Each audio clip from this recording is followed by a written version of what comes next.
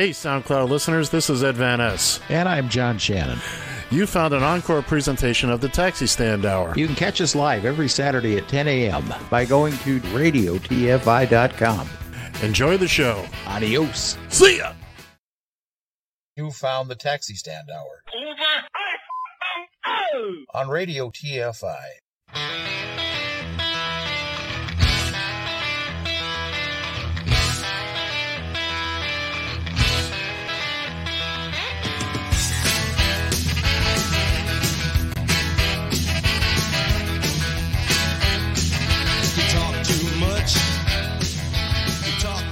Join the conversation.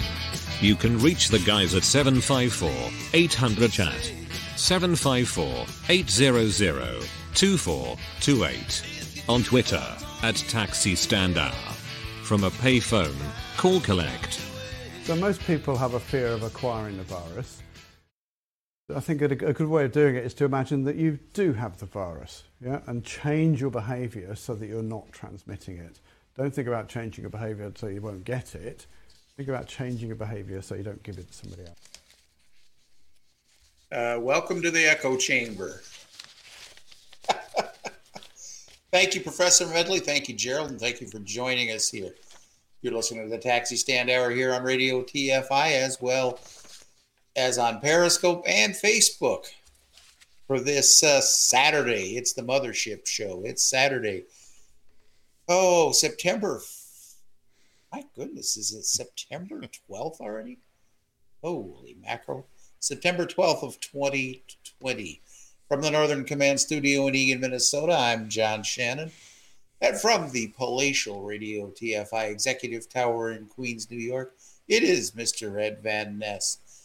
Good evening there, Mr. Duplicate. Excuse me, good morning, sir, Mr. Duplicate. Well, good morning, kids and kittens. I guess it's been a couple of weeks since we've been here on the Saturday morning show. I know. We took last weekend off. Pleasant good morning to you. We trust your bagel is buttered on the right side this morning. You're enjoying a steaming hot cup of Joe or a frosty cold glass of OJ, or OJ sneaking around outside your house, whatever it may be. John just presented us with some kind of cup. That is my coffee cup. Oh, nice and strong too. It ain't a Diet Mountain Dew, but I guess it's gonna have to do, if you know what I mean.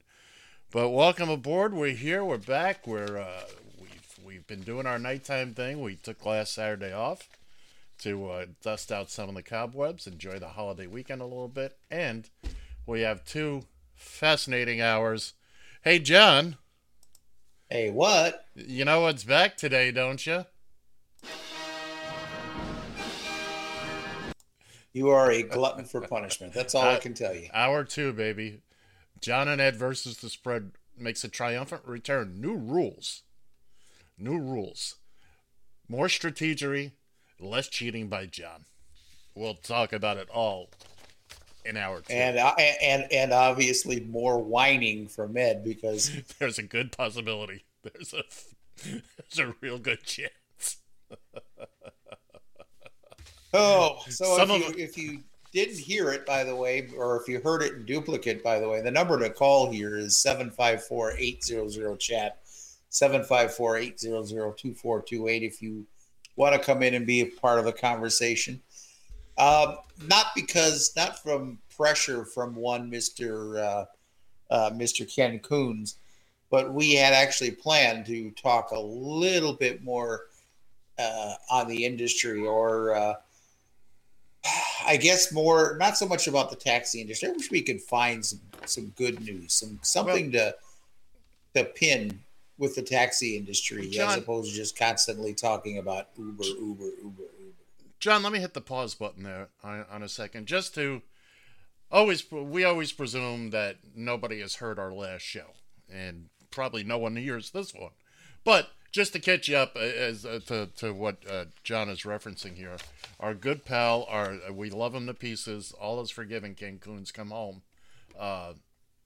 He made a couple of comments on the Facebook. We basically we said, look, you feel free to call in. We'll talk about transportation.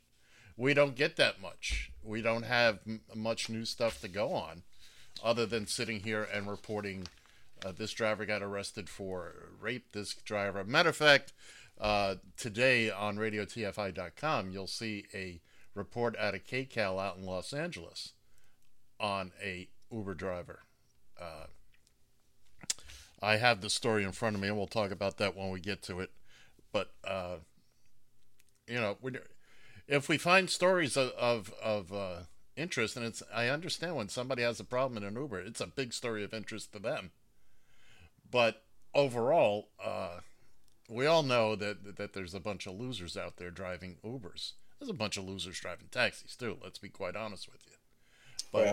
But herein lies the problem. It's no longer news, and that's the problem. You're right, John. That is the problem. So, to the Cancuns of the world, anybody out there wants to call and just discuss transportation, discuss what they went through in their transition from a long-time taxi driver to now driving a town car or some other vehicle, or you found a different niche in the transportation service. We want to hear about it. We want to talk to you about it.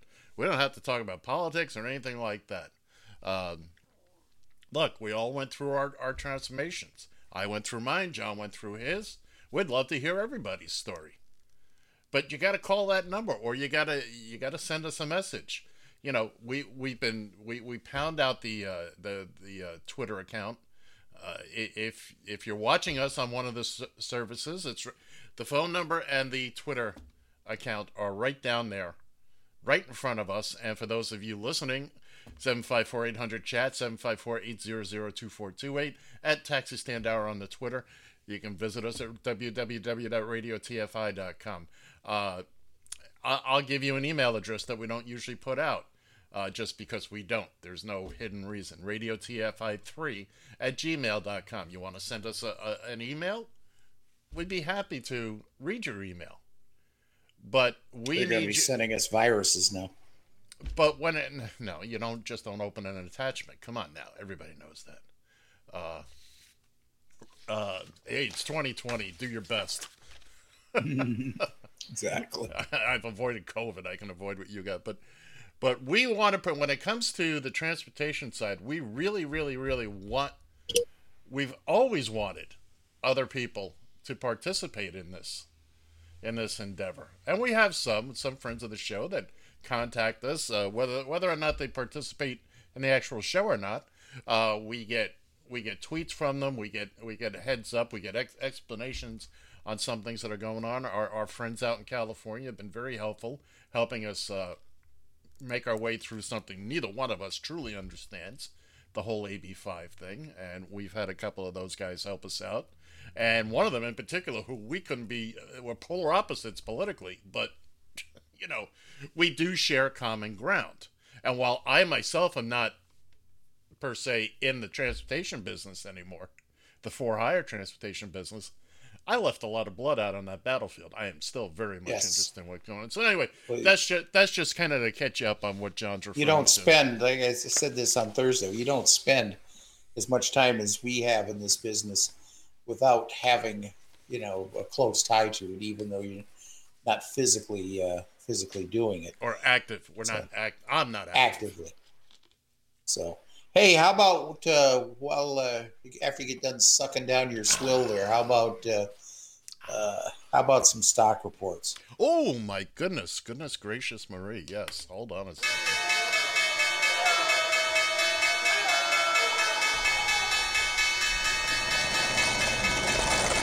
This is your Radio TFI Uber Lyft Transportation Stock Report.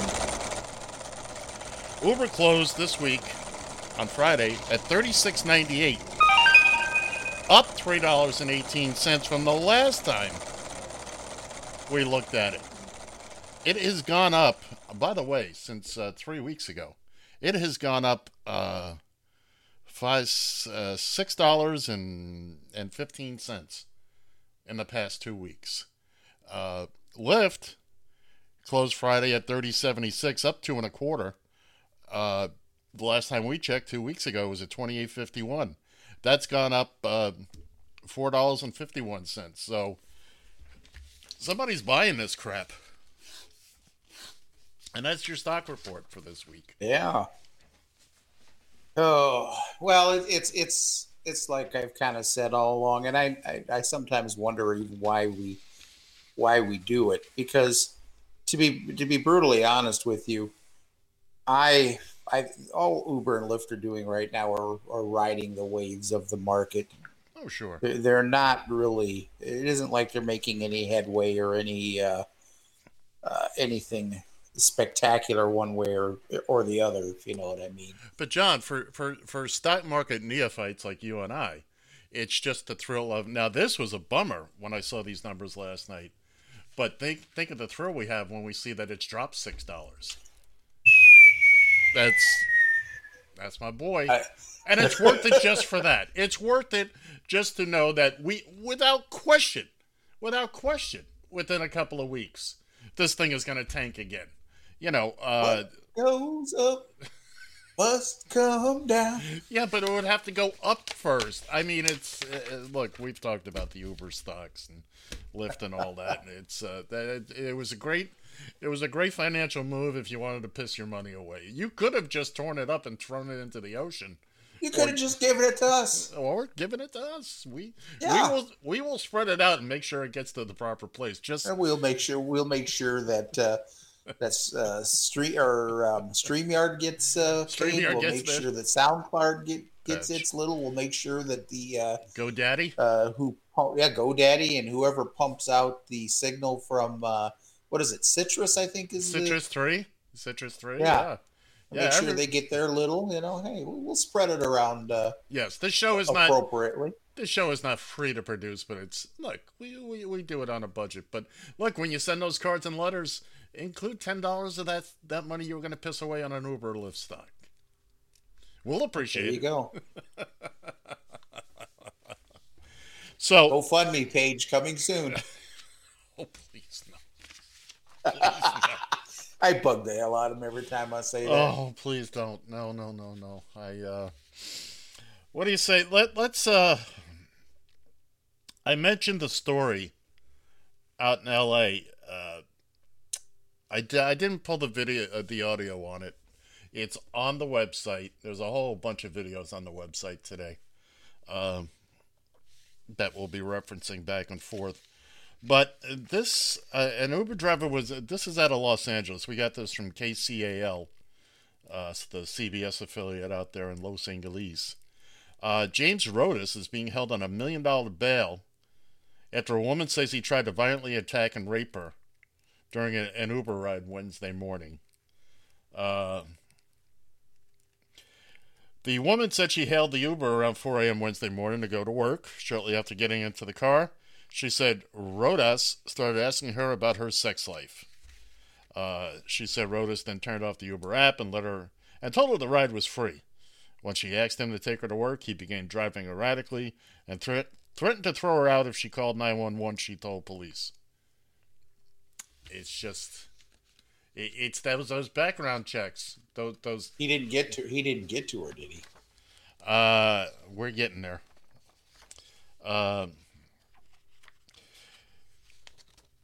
Now, he drove her to an intersection of Pine and Minnie Street, which, of course, I'm not familiar with.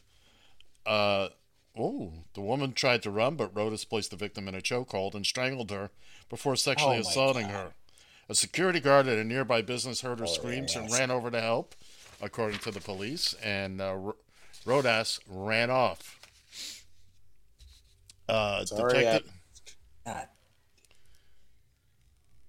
Detectives said they used security tape, the license plate of the vehicle, and the driver's name on the Uber app to find Rodas. And you know why they did that? Because Uber would never tell them. They will not help the police in any of these situations. So, by the way, when you're watching TV or a TV show or a movie, I saw something the other day. They said, "Oh, we can call. He came here in an Uber. We can get his name and address." No, that don't happen. Uber will stonewall. You need a warrant. You need a handwritten note from RBG on the Supreme Court to get something out of Uber, and even then they're gonna slow walk it. But you said that all they did was basically look at her app to see right her driver was in the information. So that I don't know. I don't know if I'm ready to give kudos or anything like that, but at least there is That a had trace. nothing. Yeah, well, I mean, it's a little bit. They had the tag number, Yeah. but you can't track a passenger that way. Well, no, I didn't. All right, let me finish But the I'm story. Let me finish the story, and then we'll. okay. Okay. Court records show Rodas has a criminal history, including domestic violence with a restraining order against him. And again, we don't need fingerprints and background checks now, do we? No. Oh, get this. What's been described is horrific and something no one should have to experience, Uber said in a statement. We stand ready to cooperate with law enforcement and appreciate their swift investigation. Santa Ana police said that this individual was brazen in his act. I mean, he chased her. He choked her out to where she passed out. End of story. Uber is... oh, my God. They're ready to cooperate with law enforcement. Like I said, if you get 8 of the 9 Supreme Court justices to show up with handwritten notes, that's how they cooperate with law enforcement. But hey, and again, that story is... the video of that story is currently on radiotfi.com. Just scroll down, you'll find it. There's a bunch of stuff up there today. We appreciate you taking a look at it, and you'll get a little bit more detail of what's going on. John? I'm still, it's funny, and this isn't obviously not the first time. And unfortunately, it's not going to be the last time, but some of the graphic detail of stories, this guy had to have something, cuckoo for Cocoa Puffs, as you like to say here, going on. Because, okay, if I were a sexual predator and my victim gets out and runs, hey, I'm cutting my losses, because at this point in time, Jack, you're in deep enough as it is. Yeah, but that's not how they think. And it goes back to, if you have an established history of this, a real background check will bring that out. Fingerprints, the thing that you and I have gone through, getting fingerprint every couple of years. Fingerprints, piss tests. That's right. That's right, but oh no, as Uber has said, that would be too much of an inconvenience for their drivers. Well, we wouldn't want to inconvenience the drivers now, would we? A burden. That was the word they used to use. I'm sorry. I apologize, kids and kittens. I remember the day sitting in the Broward County Commission hearing room, and the Uber officials... Yeah, what could possibly go wrong? Yeah. What could possibly go wrong if that driver isn't thoroughly vetted? We'd like to participate, but it would be an undue burden. Not all of our drivers... Most of our drivers are part-time, so for them to get... when they get there, they get there. They don't work until they accomplish this. End of story. I've also, in my driving career, I've driven in other places other than the Twin Cities. Yes, you have. And it just made me come to think of something. In little pissant towns like Corpus Christi, Texas, and Wichita Falls, Texas, I had to do background checks on those with fingerprints. In those little pissant communities. And this is long before Uber came around. Yeah, well, long before Uber came around. Well, anyway. Speaking of Uber, as we are now currently, we also have an interview with our favorite, your favorite, Dara the K, with my hero, with Julie Chatterley of CNN, and there were a couple of parts of this. There was an 8-minute. Both parts of this interview are posted on the website. There was an 8-minute chunk which really goes into just blah silliness. If you want to listen to it again, it's there, radiotfi.com. This one has a little bit more meat into it. This is talking about electric cars. This was a 4-minute spot. We broke it down into three different chunks so that we may comment on it. I like chunks. I know you do. Are you ready there, Mr. Shannon? I'm ready. Here we go. Dara Khosrowshahi, CEO of Uber. Dara, fantastic to have you on the show. Thank you for getting up so early to talk to us this morning. Happy to be here. Thank you. Two words come to mind, bold and ambitious. The closest comparison perhaps I could make is Microsoft, but they have nowhere near your footprint. How are you going to do this? Well, it's going to take a lot of work. And if you don't start today, then you're losing another day to prevent climate change, which is an incredibly important issue for all of us. And we decided that we have to take a responsibility.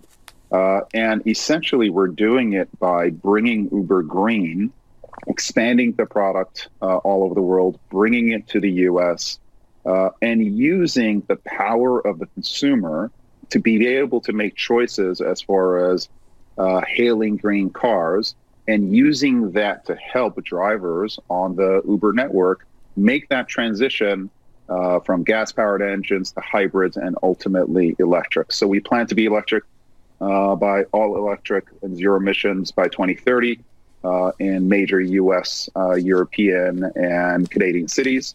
And by 2040, we hope to be all electric all over the world. Now, two key words he uses there. We plan to be, and we hope to be. He doesn't say we will be. And let's remember, the drivers have to buy these vehicles. Right. He kind of talks about that in the next little chunk, but remember, kids and kittens. Show of hands, if you can show me one instance where any major executive of Uber has told the truth, I'll that's what I thought. I'll come by and I'll give you a foot massage. No, I wanted, before you move on there. Well, you don't want to talk about the foot massage? What'd you say? You don't want to talk about the foot massage? Yeah, well, I've already tried to erase that out of my mind. Good Lord. Oh, okay. Anyways,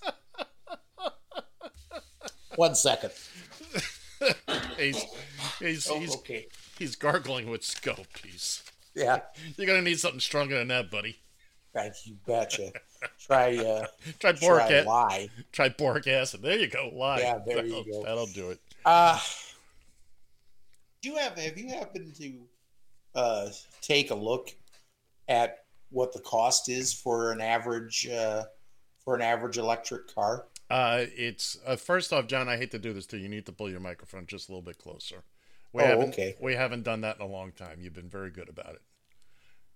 My bad. No, you sound perfect now. You sound perfect. No, but it's more than, And I'm talking about a new, let's say a Nissan Leaf. Yeah. Or a Chevy Volt. Look, if you can find a Chevy Volt, those things are tough to find. Yeah, I was going to say, they're not exactly easy to find, are they? No, they're very popular, apparently. And last time I looked. Well, before we get too deep into this conversation, let's continue on. Okay? Because remember, I got a whole bunch of whoop ass here after we're done with this. Yeah, I understand Brace that. yourself. We're counting on that. Is it 1 or 2 cans of whoop ass? Shit, I got a 6-pack over there here, you dude. Go. That's my boy. Here we go. But this is a team effort. We need help, and we need the infrastructure that is required to go all electric, especially in the large cities of the world. Yeah, I mean, you make the point here. There is no way you are going to achieve this without support from national governments, from local governments. Is this basically Uber throwing down the gauntlet to these governments and saying, look, we want to help the environment, we want to help people individually, but you're going to have to play ball with us too? Well, I think that climate is a team sport, right? Any benefit that you get from climate essentially accrues to everybody else. And if you're going to play a team sport, you've got to make a contribution.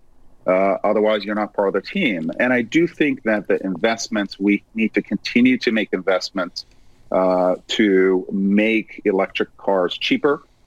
We especially, I think, need to focus on going electric, not just for individual car ownership, but especially for fleet ownership, where the cars are used so much more often, and one gasoline powered car that goes electric essentially has 5 times the beneficial effect to the environment than, let's say, a personally owned vehicle. We have made progress with personally owned vehicles, but I do think that we need to make a lot more progress with fleets, and we decided to step up and decide to step up in a big way. So what he's saying there is essentially he's using the sports team owner model. If you want us to stay and play in your city, you have to build us a stadium. Governments don't have to get involved in what a private business does. If you want electric cars, you spend the money and you put them out there. Maybe at some point, maybe the government gives the owners of the vehicle, which won't be Uber. And remember, let's keep in mind how many billions were pissed away on self-driving cars, which we all knew was never. We don't even hear about that anymore, do we? Really? No, that's over. That's over. That's not gonna. Well, here's what I think he was actually talking about with that. To give the devil his due in this case, I think he was more talking about having more availability towards things like charging stations and what have you, because you have to realize that the average Uber driver is still going to put, if he's working full time, is still going to put, upwards of 350 miles on his vehicle a day. Well, we don't have the technology, especially in city driving. Electric cars aren't going that far on a full charge, right, these days. And I agree with you as far as that goes. And as far as the infrastructure goes, talk to the nice folks over in London about how that's going, because the City of London invested in charging stations specifically for its taxis. And as often as not, either people are just parked there, or you got the Uber drivers using it to charge up, or anybody using it. They don't have access to it because everybody else is using it. Now, you would just have to have general purpose. That becomes an issue. You would need to have recharging stations, blah, blah, blah, what our gas stations, the purpose they serve now. I will say this, though. Well, just before I move on. Yeah, he's very, very, he's very good at this. He's very good at the stuff, unlike his predecessor. But again, if we want everybody else to pay for this, we don't want to do this. And besides that, we're not going to abide by any rules that we don't like anyway. So exactly. Now, one thing he says that I fully agree with, I 100% agree with, is fleets. A fleet of cabs is definitely a prime example to use electric. Now, there are a lot of fleets have already gone hybrid. My old company was, I don't know, well, depending on how many cars they have left, but that was their big push. They were going almost completely Toyota Prius, which was all fine and well, fuel efficient vehicles. Going all electric is a whole different thing, but yes, a fleet where you're going to put 150, 200 miles a day on a vehicle. Well, you're being conservative. Well, it depends on where you are, You might be able to get away with that in New York City. Maybe. And anyway, it doesn't matter what the number is. High mileage, more than a personal car. I agree with him on that. That personal vehicles are just, that's a whole different. You buy a Chevy Leaf and you feel good about yourself, but you're barely making a dent. You get a fleet of cars of 500 cars or 1,000 cars. You take all those gas guzzlers off the road. Look, 10 years ago, I was investigating going with hydrogen. I found out I could convert a car for under $1,000, a Crown Vic. Really? The only problem was I had no place to fuel them up. Have you ever looked at propane, by the way? Well, I'm not looking at anything right now, but well, I mean, had you at any time? No, hydrogen was ideal because the only exhaust is water. That's the only byproduct. So the only places in Broward County at the time were places that were county vehicles. You couldn't get in And even if I could use them, they were so far out of the way. But yeah, I was looking at hydrogen. I was looking at alternatives. But again, if there's no place to fuel them, but yes, fleets are definitely something to look at. But again, Uber doesn't own these cars. Uber will never own these cars. So everything he says is a falsehood and a lie. It's all going to be put on the drivers. And remember, they're making no concrete plans. They're kind of willy-nilly and, leaving themselves lots of wiggle room. Let's finish this up. You said the onus is on customers here too. I mean, they'll pay, I believe, $1 extra more per ride if they're going green. Half of that will go to the driver. There's a supplement, a further $1 to the driver for being green already. At least in the transition phase, do people simply have to wait longer, perhaps, to get a car to them if they want to be kinder to the environment? Is that part of the sacrifice? Well, it is. And we've seen the evidence in Europe that consumers are willing to wait longer. And if consumer demand comes in for green, Uber Green, then essentially the drivers will see the incremental demand come in. They will see the incremental earnings opportunity in going hybrid and ultimately going electric, and the fleets will move over. If you want to make big moves in the environment, you have to create market economies that incentivize those big moves into electric. And what we're creating with Uber Green is an incentive for users to essentially vote with their time. And we think that as the users vote with their time and go green, the fleet and drivers are going to respond because honestly, the earnings opportunities are going to be higher with electric. We've seen this work in Europe, and we think it's time to roll this out all around the world. And that's the end of that interview, but he doesn't Oh mention my God. He doesn't mention it there, at least I don't remember him mentioning it. Part of this dollar a holler thing, half of that goes to the driver. The other half goes to some imaginary fund of, God Save the Environment or something that they're going to set up. So again, the driver loses. The driver has to go further because people are willing to wait. And we all know in the transportation for hire, taxi cab business, what's your enemy? Time. Time. You can only do so many rides. That's right. Within an hour's time. If that meter's not ticking, then you're done. So every minute you have to spend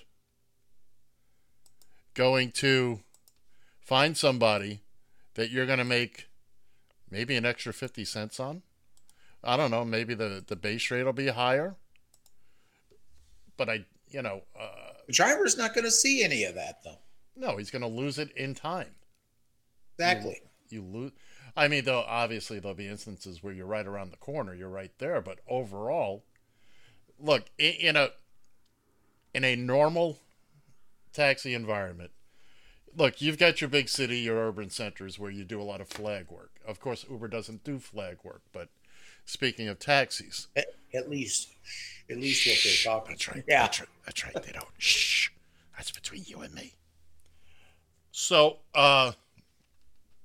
but we're all accustomed to having to drive 4 or 5 minutes to pick up a dispatch call, and that's kind of accepted. You know you're going to have to burn a little fuel, et cetera, et cetera. But Uber's going to be asking people to spend $40,000-$50,000 on all electric vehicles eventually. Again, they plan to. They're hoping to. Dude, I can't get by on your plans and your hopes, okay? You might as well just give me cotton candy. Because that doesn't work. That doesn't help me.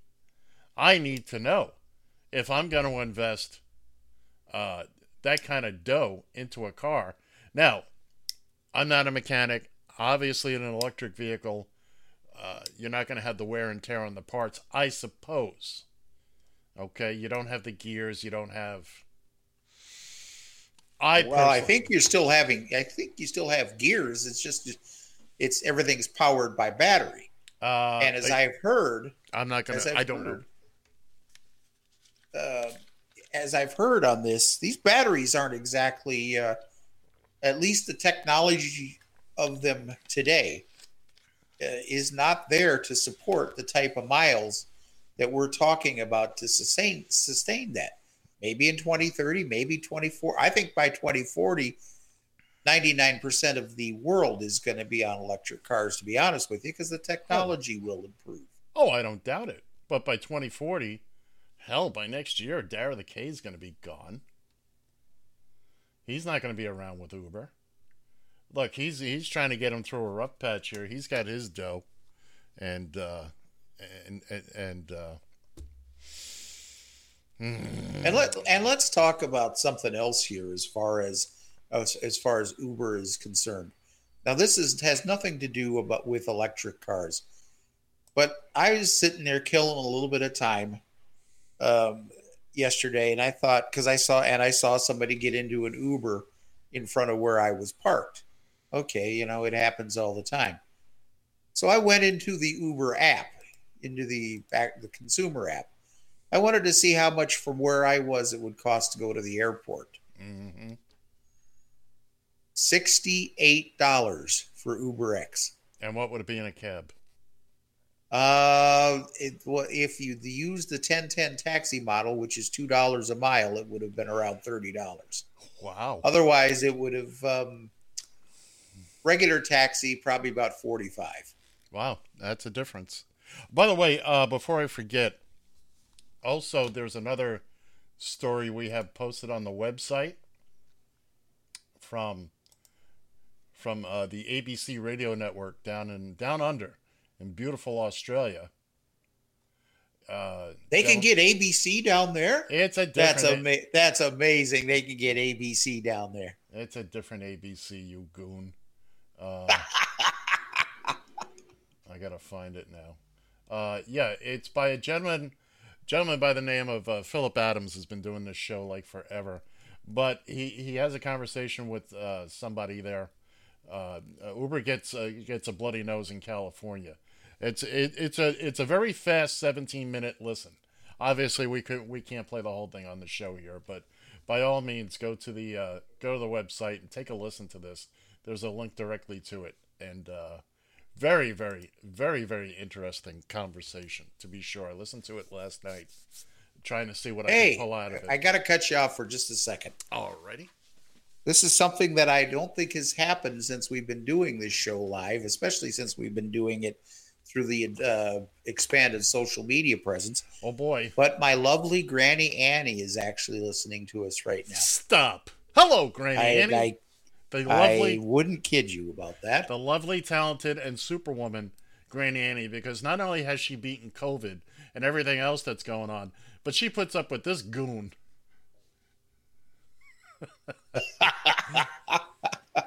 Nice to have you. Now I got stage fright. Now I got to watch what I say. You better watch your P's and Q's there, sunshine. This is why I like to pretend nobody's listening. And most of just because they have us on doesn't necessarily mean they're listening. Well, there's the whole background noise. Yeah, we're just keeping the cat company. All right, you got anything else you want to go with here, or what? I thought you were going to play a clip from. No, I don't have any clips. I'm just pointing people towards the website. Again, it was a 17-minute interview, 17-minute segment, and I'll be quite honest, I didn't feel there was anything. It's not that it wasn't clip worthy. I wanted to have the full. It's better if you listen to the full thing. Okay. In context, and it's just a lovely. It really is a very good. It is what we should aspire to be as broadcasters, John. We bite by comparison, but we got something he doesn't. We got Granny Annie as a listener, so. That's right. Damn it! Right. Don't forget it. That's right. So let me go ahead and expand on that when I was talking about the whole price of an Uber X, $68 to get to the airport from a particular area. Yes. And you know what the best part about that is that a smart cab driver actually could get a passenger there even cheaper, because Uber's recommendation basically takes the passenger out and around on the freeway and back. Mm-hmm. And it's basically a long haul. Now, hey, cab drivers have taken this route too. Oh, sure. But I can get it's from the University of Minnesota area, which kind of sits. I've been there. Pardon me? I stayed at a hotel there. Oh, did you? Yeah. The one time I was when I went to a football game there, I talked about. Oh, the this. one next to the state, or the one that's on the campus there, not too far away from the stadium. It was a straight shot down the street. Right. Straight shot down the street. Yeah. Well, that's no longer that it's no longer, the hotel's still there, but now they got light rail crossing the bridge, so that's no longer open to. You have to go zipping around to get to that now. It was 20 some odd years ago, John. Okay, I get you. But my point in this is that is there a point? You could be replaced by a flock of sheep too. I just want you to realize that. Now, where men are men and sheep are nervous. That's right. Think about that one. Because of right now, because Uber drivers, at least in the Twin Cities, I can't speak for other parts of the country, but in the Twin Cities, Uber drivers are dropping like flies. Part of them are afraid of the whole COVID thing still.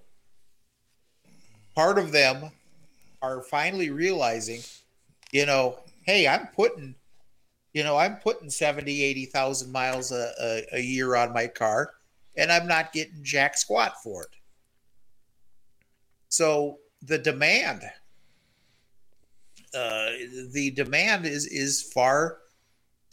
for rides, not necessarily Uber rides, the demand for rides. But you see, this is a whole generation. You're talking about college kids around the University of Minnesota. They don't know anything other than Uber. And I think if the taxi industry, this is an opportune time for the taxi industry, the ones at least who are relying on other sources of income. Just about every taxi company in the Twin Cities is doing some sort of other side work, whether it be medical transportation, school transportation, whatever. This is the time to jump back in the race right now. You could jump in, and I use this 10-10 taxi model, $10 minimum for the first 5 miles, $2 a mile thereafter. And advertise it, promote it, get it out there for the masses. You could, and then attach a reliable app to it. At least for the locals, you could bury Uber and Lyft with this. You can't help for what's happening as far as people who are traveling from city to city. One app does it all for the people that are not the locals, but I totally get that.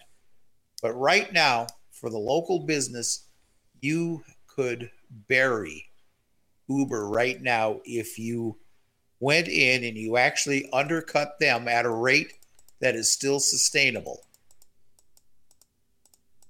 And I don't understand. I don't see why more cab companies aren't embracing this whole idea. Maybe the drivers are trying to recoup law. I get that whole thing. But this is still a market-driven economy. Mm-hmm. And Uber came in there. Their last memory of Uber was it was cheap. That's a lot cheaper than a cab. Not the case anymore, folks, especially now. When a cost of an Uber to get from a college campus to the airport is more than double than what you could spend in a cab,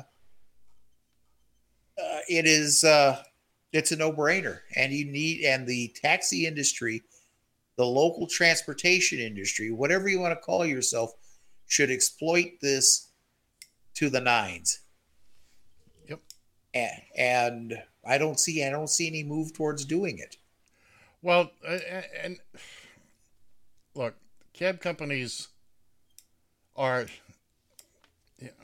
The other part of that interview that we didn't talk about, I listened to last night, and if you go to the and find it, whether on Twitter or our place, during the interview, at 3 minutes and 7 seconds in, Dara the Case refers to technology-based earning opportunities. And I replied with, this is the same BS Uber has been pushing for years.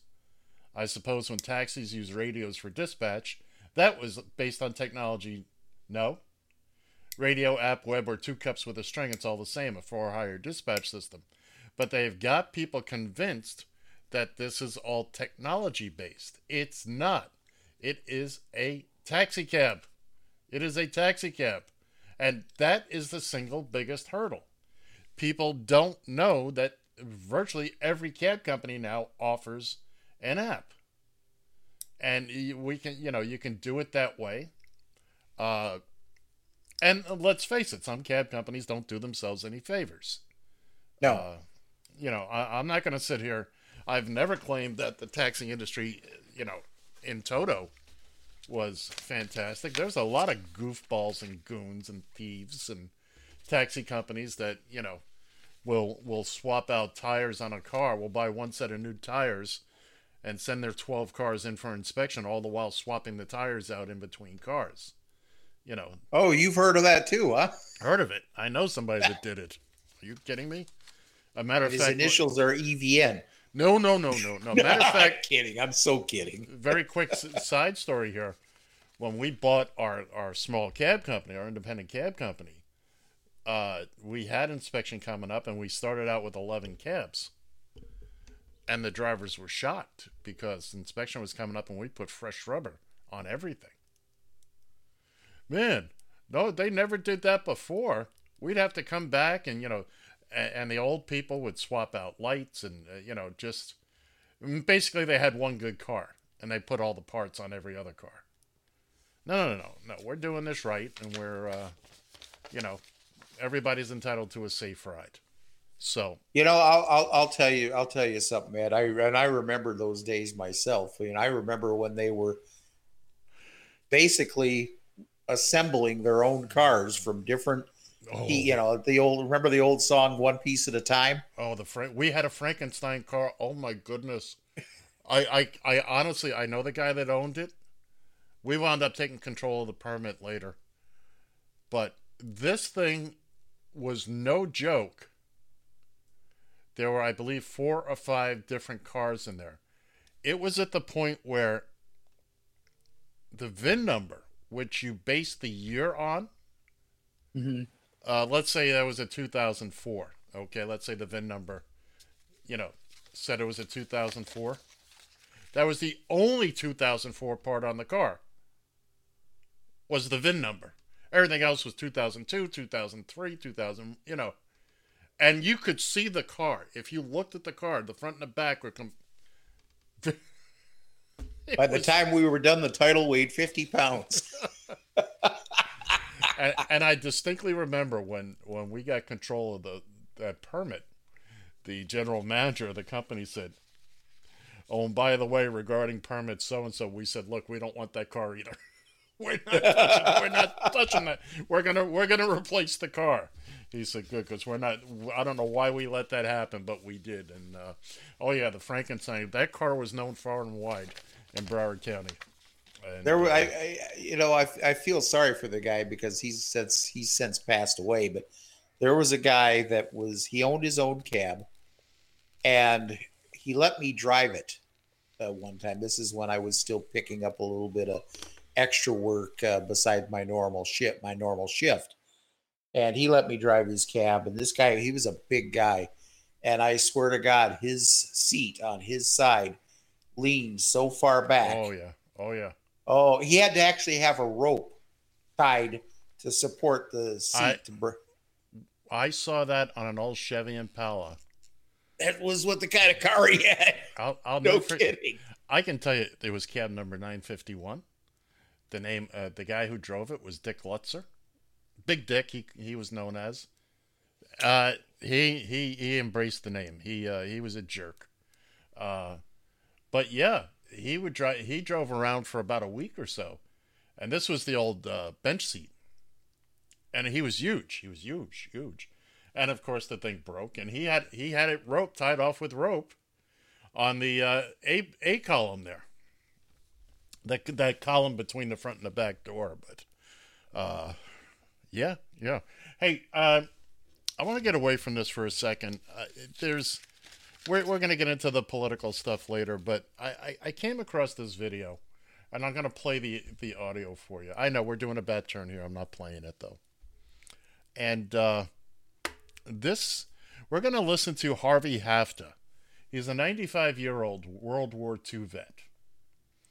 And please take a listen to what he has to say. As near the end, I wet my pants every time. Anyway, I'm going to wet my pants. My name is Harvey Hafta.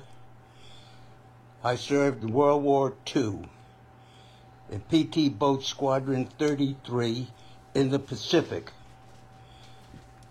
During my time in the Pacific, my squadron commander was awarded the Congressional Medal of Honor.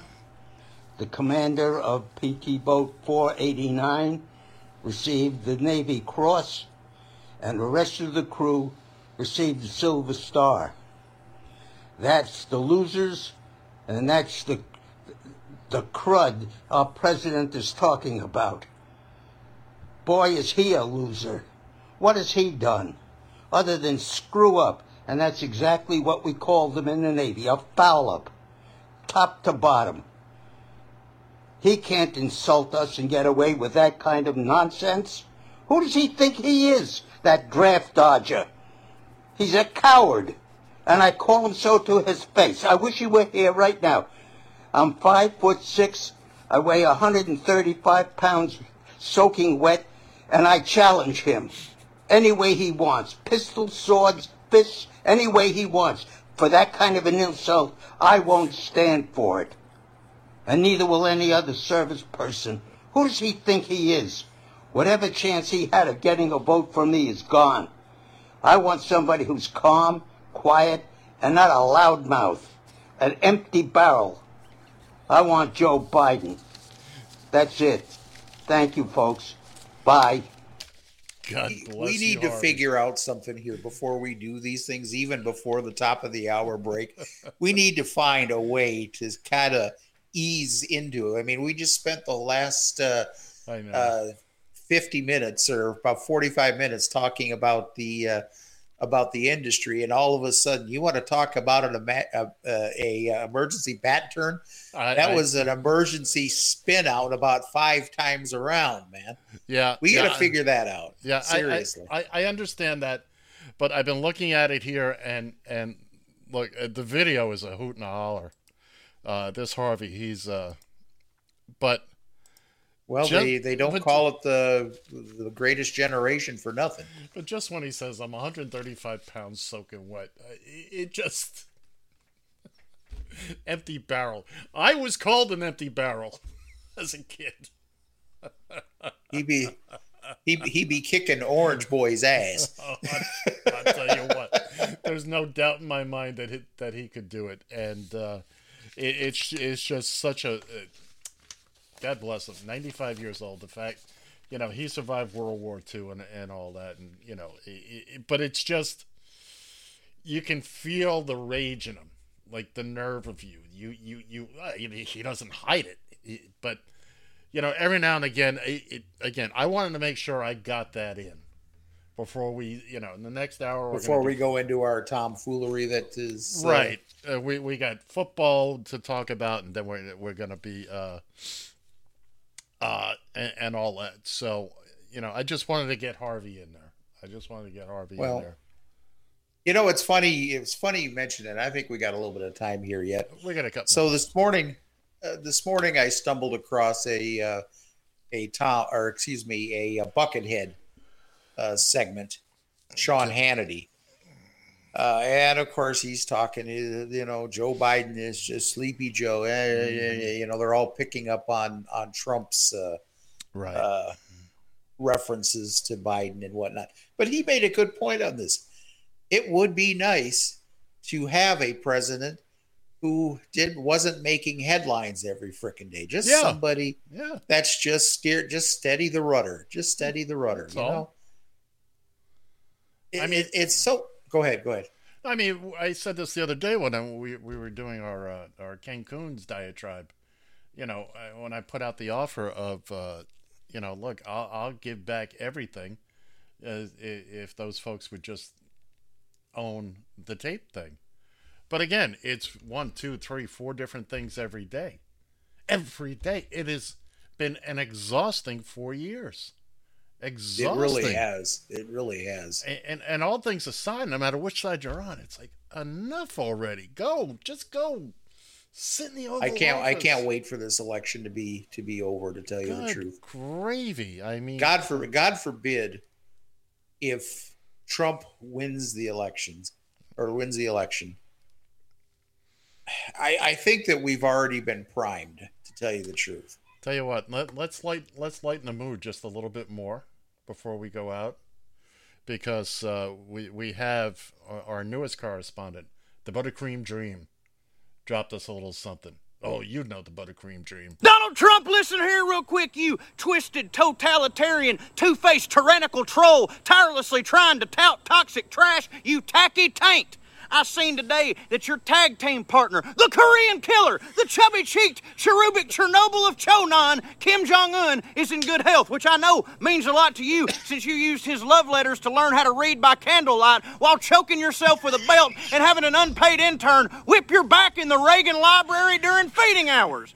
I sure am glad your torturous dictator pen pal is feeling okay. That must make you feel better, since I know it's been weighing on you that your downplayment of the coronavirus has resulted in the pointless deaths of hundreds of thousands of American lives. American! You remember that word, don't you? It's the people you were supposed to protect and lead. You think soldiers are losers. You think the American people are stupid, but at least the supreme leader who executed his uncle writes me letters and tells me how smooth my stinky orange ding-dong is. The Buttercream Dream would like to challenge you right now, Donnie, to an I Quit match on November 3rd, 2020 at ballot boxes across America. And just like you've been doing with your presidency the past 4 years, I'm gonna mail it in!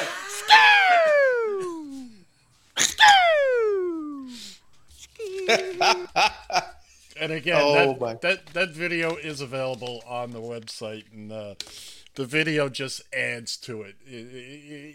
This guy is fantastic. He's I actually got to learn how to put those videos on the old stream for those who are actually watching us on the scope and on we can do on it Facebook. We can do it if we want to, but by the way, speaking of Facebook here, if you didn't notice, we actually put up another outlet on Facebook other than my personal site, or my personal news feed, if you will. We have opened up a page, Radio TFI. Not only for this show, but basically anything else exciting that's happening on Radio TFI. And which would be this believe show. it or not, there are things that are pretty exciting on Radio TFI. We just got done with the Labor Day weekend here. 95 or 96 hours of straight music, barring that little gaff that we had. 95 hours A to Z. It was you got 10 seconds, son. I do. Well, in that case, hey, check us out there. If nothing else, we'll have all kinds of news and other stuff on that particular feed. We're just wall-to-wall Radio TFI around here. See you next hour here on the Taxi Stand Hour on Radio TFI.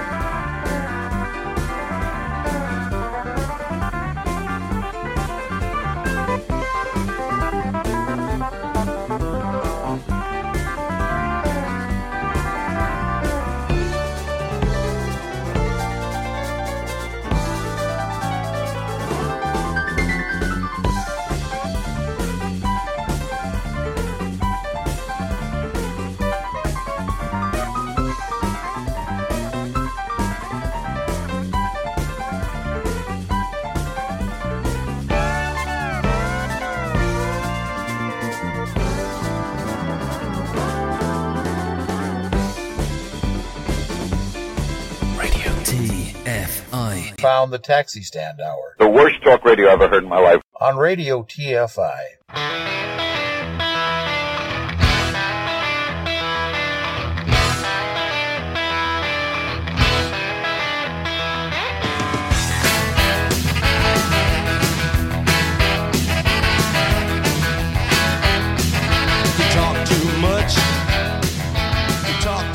Join the conversation.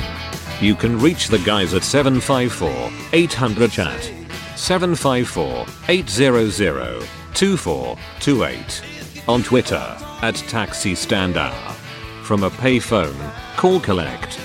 So most people have a fear of acquiring the virus. I think a good way of doing it is to imagine that you do have the virus, yeah, and change your behaviour so that you're not transmitting it. Don't think about changing your behaviour so you won't get it.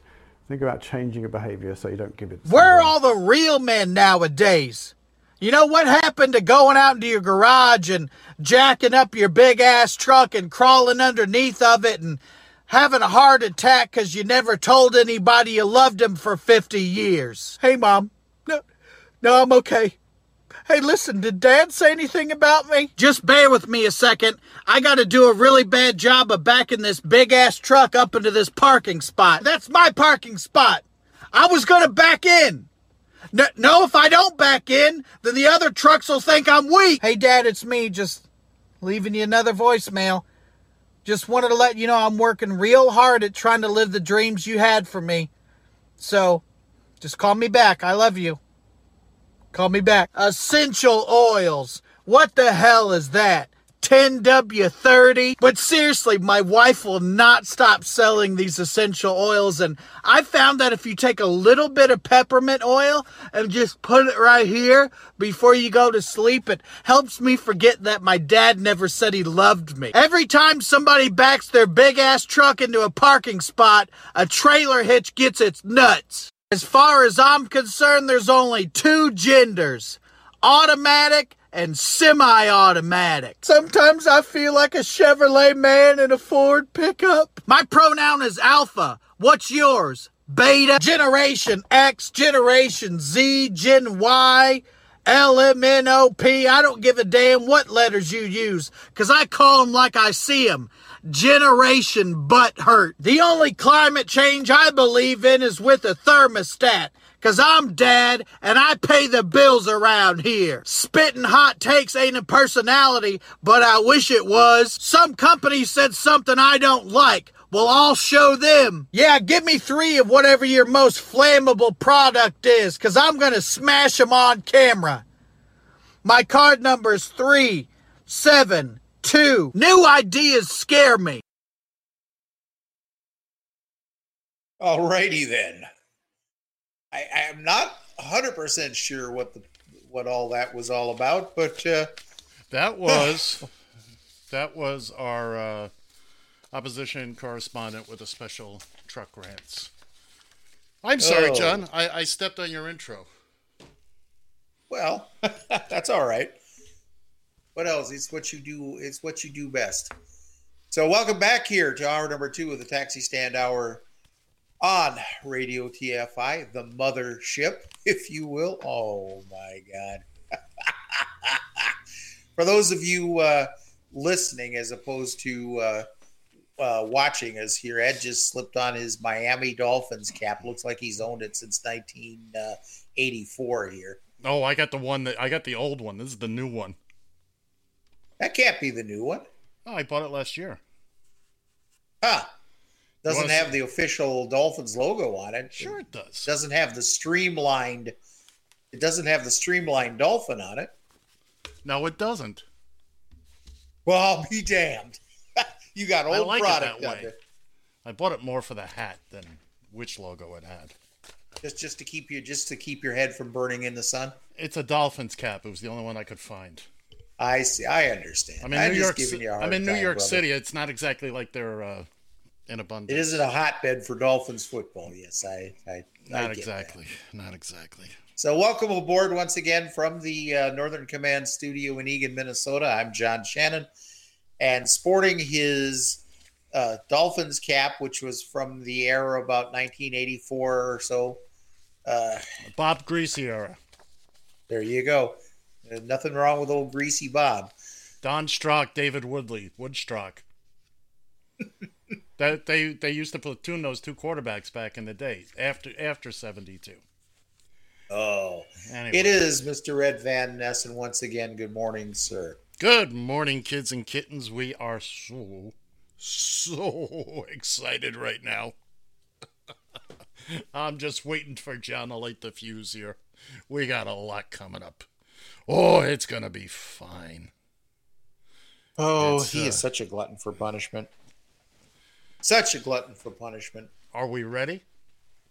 Oh, you want to get right into this, don't you? Oh, yeah. This is the first. My. This is my the goodness. This is the kickoff. We've been talking about Trump all summer long. I need a break.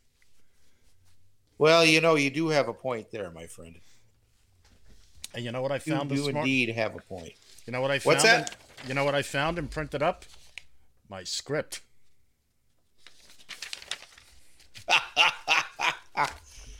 Well, let her roll, I guess. And you know what is still in the script? I just realized.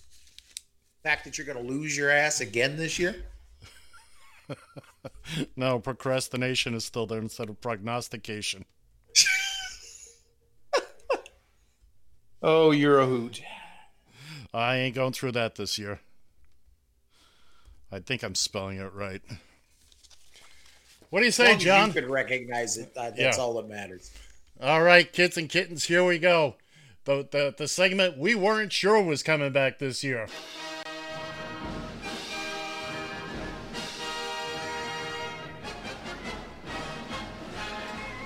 It's time for John and Ed versus the spread, your weekly foray into the exciting world of pigskin prognostication. Each week, John, sideline to sideline, Shannon and I will each choose 3 professional football games and select winners using the point spread. At the end of the season, the winner will claim possession of the Radio TFI Gilchrist Ceremonial Sippy Cup. Extra points can be earned by going for it with 2 or 3 point conversions, if you have the nerve. Ladies and gentlemen, boys and girls, kids and kittens, it's John and Ed versus the spread. How are we, everybody? Oh, it's so good to be back. And you know what I don't have in front of me? Your picks. I don't have any picks in front of me. So John, just babble on there for a second, if you wouldn't mind. Oh, my God. I should have had all and this. He calls me unprepared. I swear to God, he does. Would you like me to read you your picks? Because I have them saved. No, that's fine. I have them. I have them. Okay. I just have to find as he's dialing through trying to find the page on his computer. So he's got as I'm 20 different screens open. As I'm fumbling around here, let's talk a little bit about what's new for this year. What's new for this year is we're not going to be so much wins and losses, but points.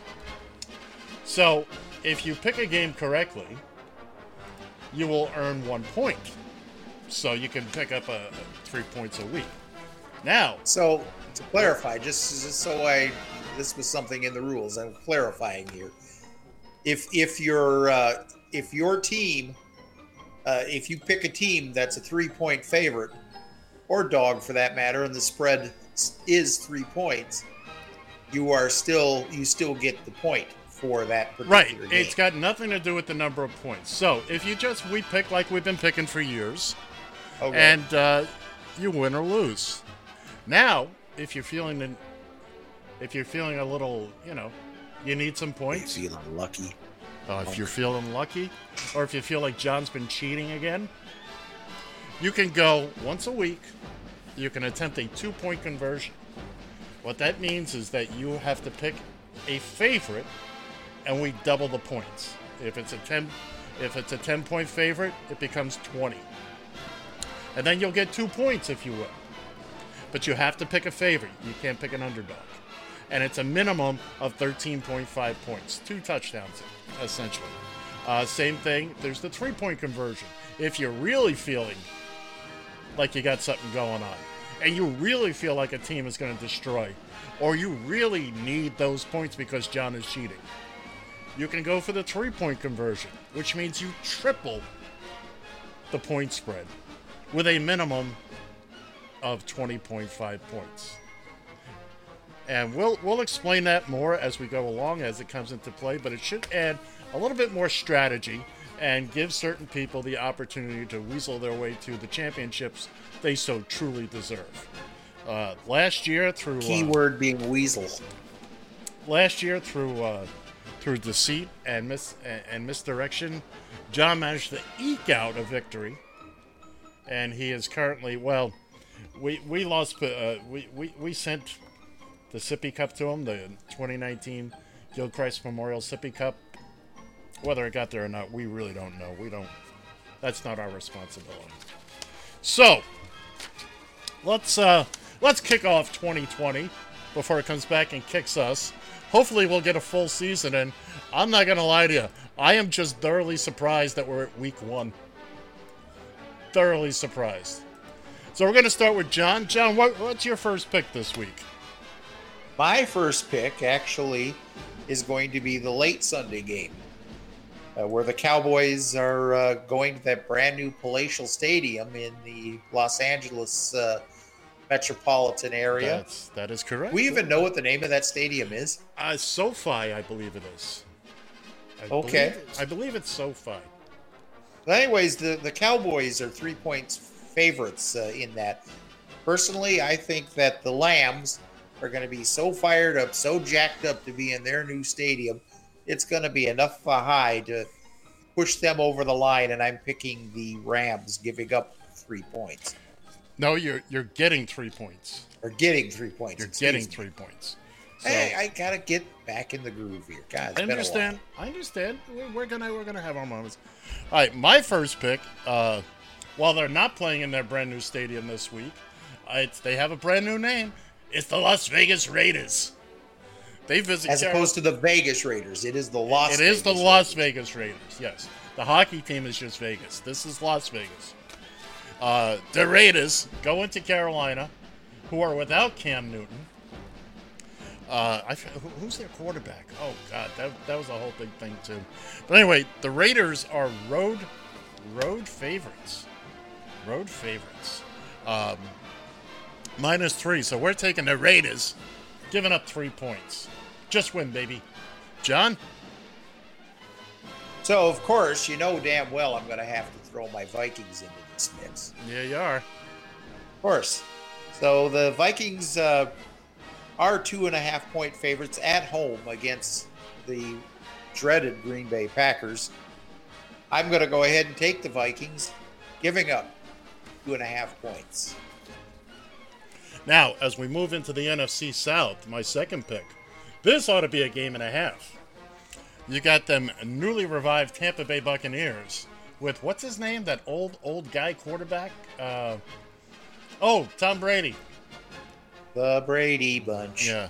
Him and Gronkowski make a trip to New Orleans to visit Drew Brees, and they're 3.5-point road dogs, and I like that. I'm taking Tampa and getting 3.5 points on that game.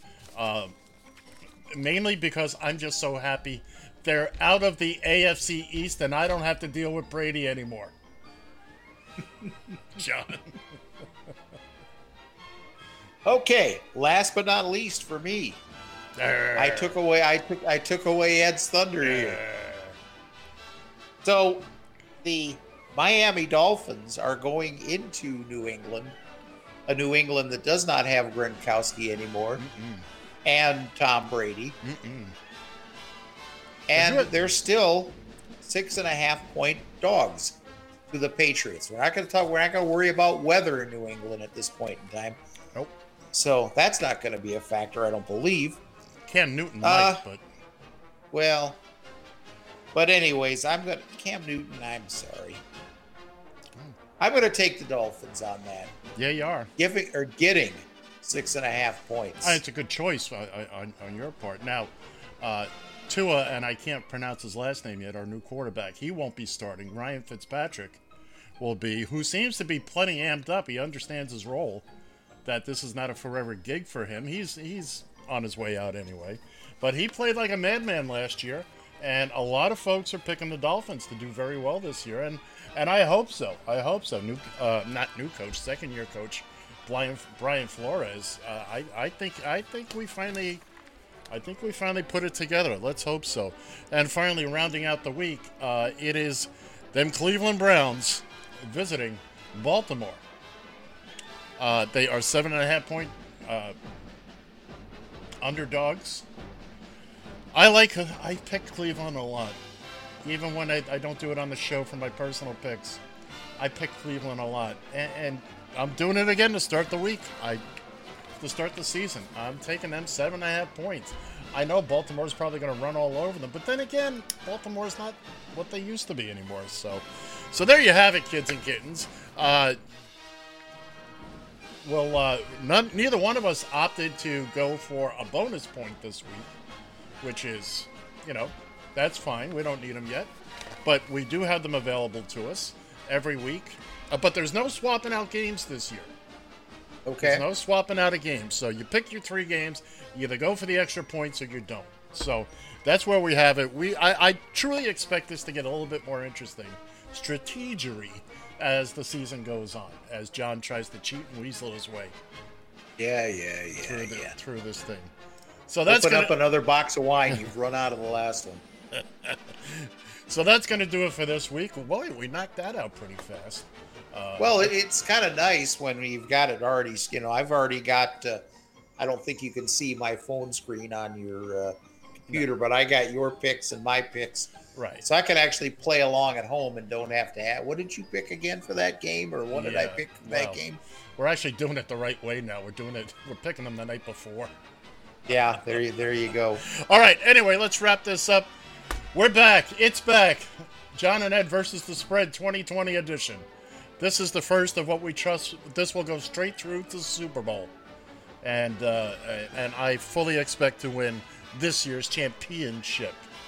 So that's going to do it for us. We'll talk a little bit about it Monday night, but we'll save all the good stuff for next Saturday. Ladies and gentlemen, boys and girls, kids and kittens, thank you for your time. And so, there you go.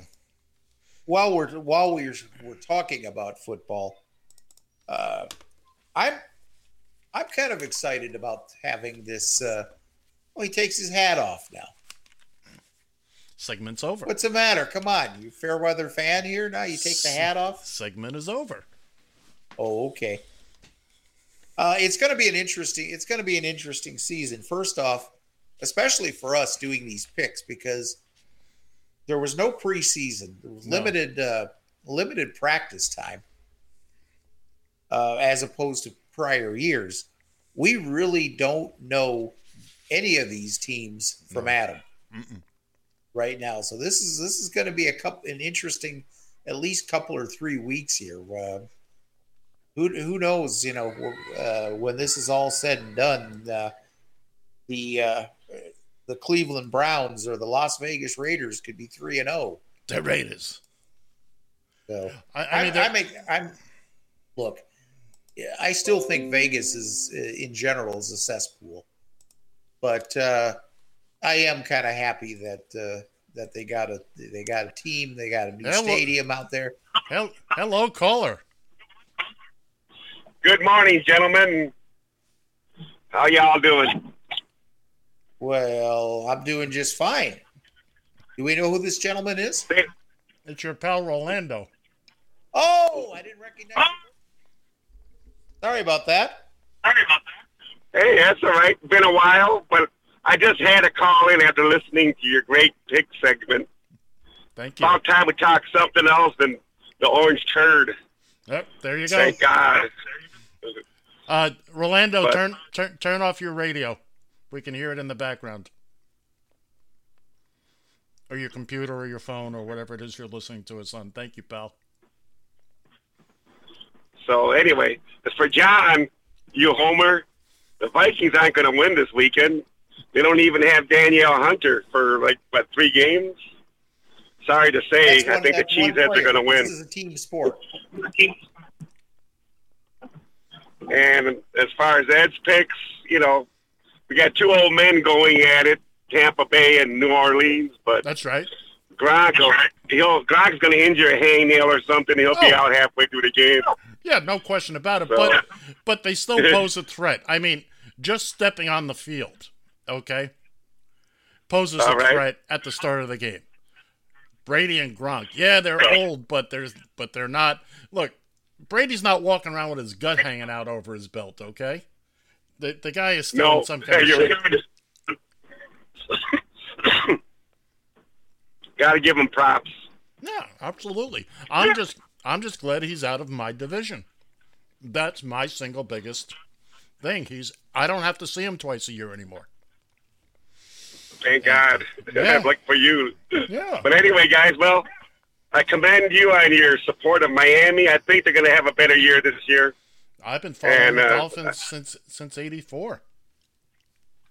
So I hope they somehow pull the upset, but I'm not counting on it. Easy. I to tell you the truth, I think they're 6.5 point dog. I think they're going to win the game outright. To tell you the truth. Hope so. Look, Rolando, what But, you have to understand is that we used to beat New England with Brady and Gronkowski. Okay, right? It's a division game. You know that's really, you see this team twice a year. You live and die for these games. It's just like you guys, against the Packers or the Lions or the Bears. The Bears. The Bears. Right. We're stuck. So with the anyway, Jets. kids, well, great job. I'm just happy to listen to something else. Get my mind off our current situation. Well, you that's have okay. a wonderful day, guys. Stay tuned. We're going into that current situation right now. No. All right. See you later, Orlando. Take care, guys. Thanks for Bye-bye. calling in, man. So we got at least one fan of John and Ed versus the spread. That's right. Hey, that's better than we had last year. It's one more than we thought we had.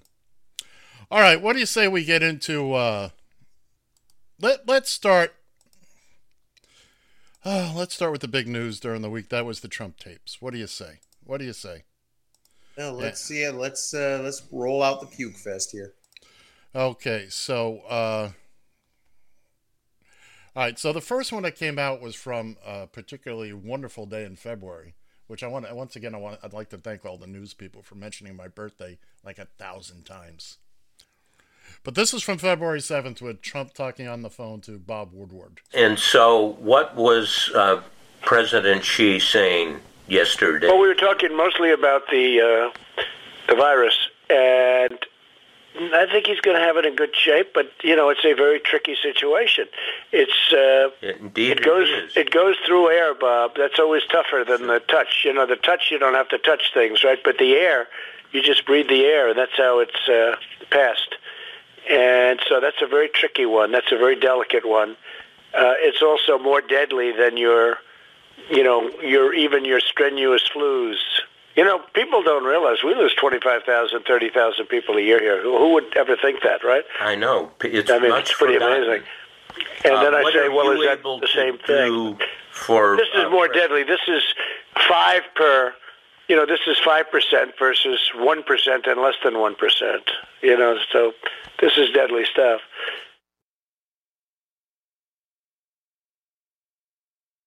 Can't hear you, sir. Okay, so what I'd like somebody to explain to me, besides how my board works, this is February 7th. Explain to me how he does not know. How he, as we all know, in the next tape, he's going to say, yeah, of course I play it down. And we're going to play that right now, and then we're going to talk about the whole thing for a minute or two. Now it's turning out it's not just old people, Bob. Just today and yesterday, some startling facts came out. It's not just older. Yeah, exactly. Young people, to plenty of young people. So what's going on give me a moment of talking to somebody, going through this with Fauci or somebody who kind of it caused a pivot in your mind, because it's clear just from what's on the public record that you went through a pivot on this to, oh my God, the gravity is almost inexplicable and unexplainable. Well, I think, Bob, really, to be honest with you... Sure, I want you to I wanted to always play it down. I still like playing it down. Yes, because I don't want to create a panic. Now, that particular tape was from March 19th. Before we go into this, John, in reference to, this is a tweet from Angry Staffer, who I firmly believe everybody should be following. But he tweeted this the other day. Trump, I lied about COVID because the last thing I wanted to do is cause a panic. Also Trump, no more suburbs, cows will be gone, the Mexican rapist caravan is on the way, Democrats are going to defund God, and the police, Sleepy Joe, will take your guns.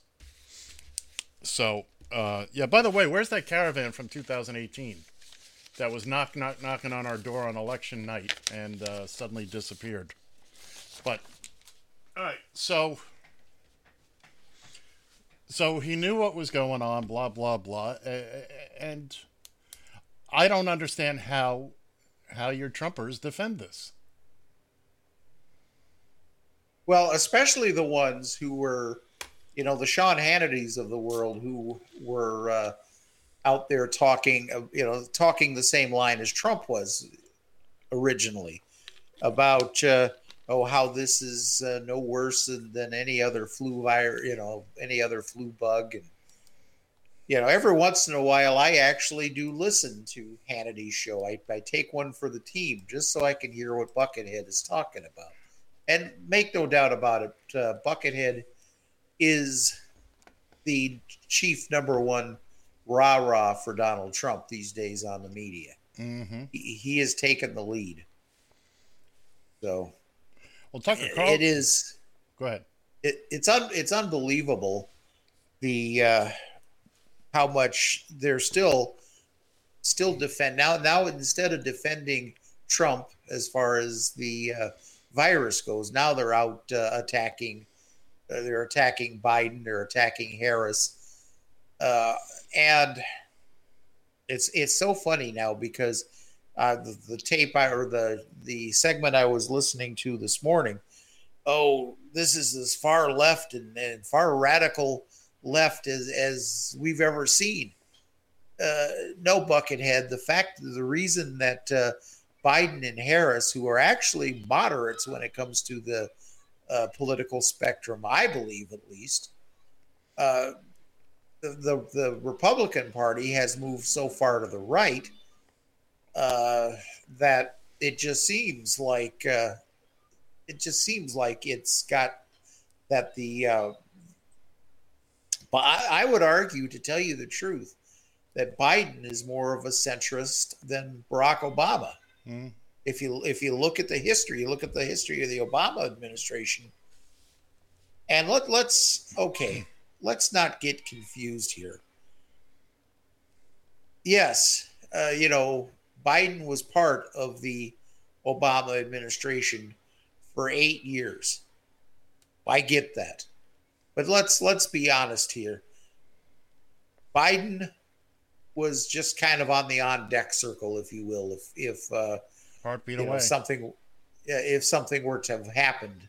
That's the role of the vice president for the most part. Mm-hmm. This was the Obama administration. These were Obama's policies.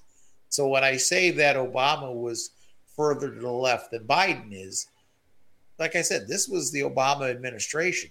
You had your chance with him. He won 8 years. So I don't know. They're getting desperate over on that side because they have moved their party so far to the right. They're encouraging these people to get out, and the group that stormed the Michigan State House. They're all up there with their AR-15s and all those assault weapons and whatnot, trying to intimidate the governor on the whole thing with the. Right. But that was fine. Oh yeah, absolutely. Those are fine Americans. But keep in mind also, Tucker Carlson is now, because you can't not blame Trump for words he said that have been recorded with his knowledge. So Tucker Carlson the other day is blaming Lindsey Graham for. Where the hell does Lindsey Graham come into this? Well, it's convoluted logic. You can't You can't blame Trump for speaking using his words. So you blame Lindsey Graham for setting up the whole interview. Trump met with Woodward 18 times, or, whether in person or on the phone. 18 times. This was no accident. Trump is showing off. Look, he let spill about a new weapon system. Thank goodness he didn't go into detail. Somebody made a point. I was reading something last night. What's going to happen when this clown is out of office with everything he knows? Don't think he's not going to make the rounds on the cable TV shows, and they'll be happy to have him. They'll be happy to have him. Of course they will. So, Trump, if he doesn't leave for Mexico or China or Russia or something, if he stays in this country, he's going to be a big hit on these talk shows. It's funny you should mention Mexico. We got a little clip here of Trump once again talking about the wall in Mexico. And by the way, bring a roll of quarters with you when you listen to this one. And Mexico is paying for the wall, just so you understand. They don't say that. They never say it. But we're going to charge a small fee at the border. The toll booths. We have toll booths. It's the biggest border in the world in terms of people going across and in terms of industry. Believe it or not, the southern border. We're putting a small toll on, and maybe we're going to do something with remittance. That's where people come here, make money, and they send it back. So we'll do something, and we're going to get all the money that we spent on the wall will be coming back. So remember I used to say, who's going to pay for it? They'd say Mexico. Right, that's right. Well, gee, Donnie, what about Americans coming back from Mexico? I was just going to say that. So, look, we're paying for that wall. You've only put up 5 miles of it. Enough already. And by the way, do I need exact change or will there be an easy pass? That's what I need to know. That is, good gravy, one of the dopiest things. I'm going to move on with another clip that we haven't heard this week. I got 2 more that I want to play. This is Michael Cohen speaking about Trump and his relationship with another president. And when he saw that his poll numbers and his popularity and the number of times that he's gracing the front cover of the newspaper is increasing, he just added on to it. All of a sudden, he was sending people to Hawaii to go check. That's a lie. He never sent anybody anywhere, right? He just said it, and everybody sort of bought into it. Of course, Donald Trump sent somebody. He's rich, right? Who wouldn't send somebody if you want to prove your point? Well, Donald Trump didn't do it because he didn't want to spend the money, and he didn't believe it. His hatred for Barack Obama is plain and simple. He's black. He went to Harvard Law. He graduated the top of his class. He's, incredibly articulate, and he's all the things that Donald Trump wants to be, right? And he just can't handle it. I'm no Michael Cohen fan, but truer words never spoken. Now look, we were talking about this briefly the other night. What the hell kind of attorney was Michael Cohen that he's recording his clients? Now, I'm kind of glad he did, but it doesn't change the fact that how many of your oaths did you violate?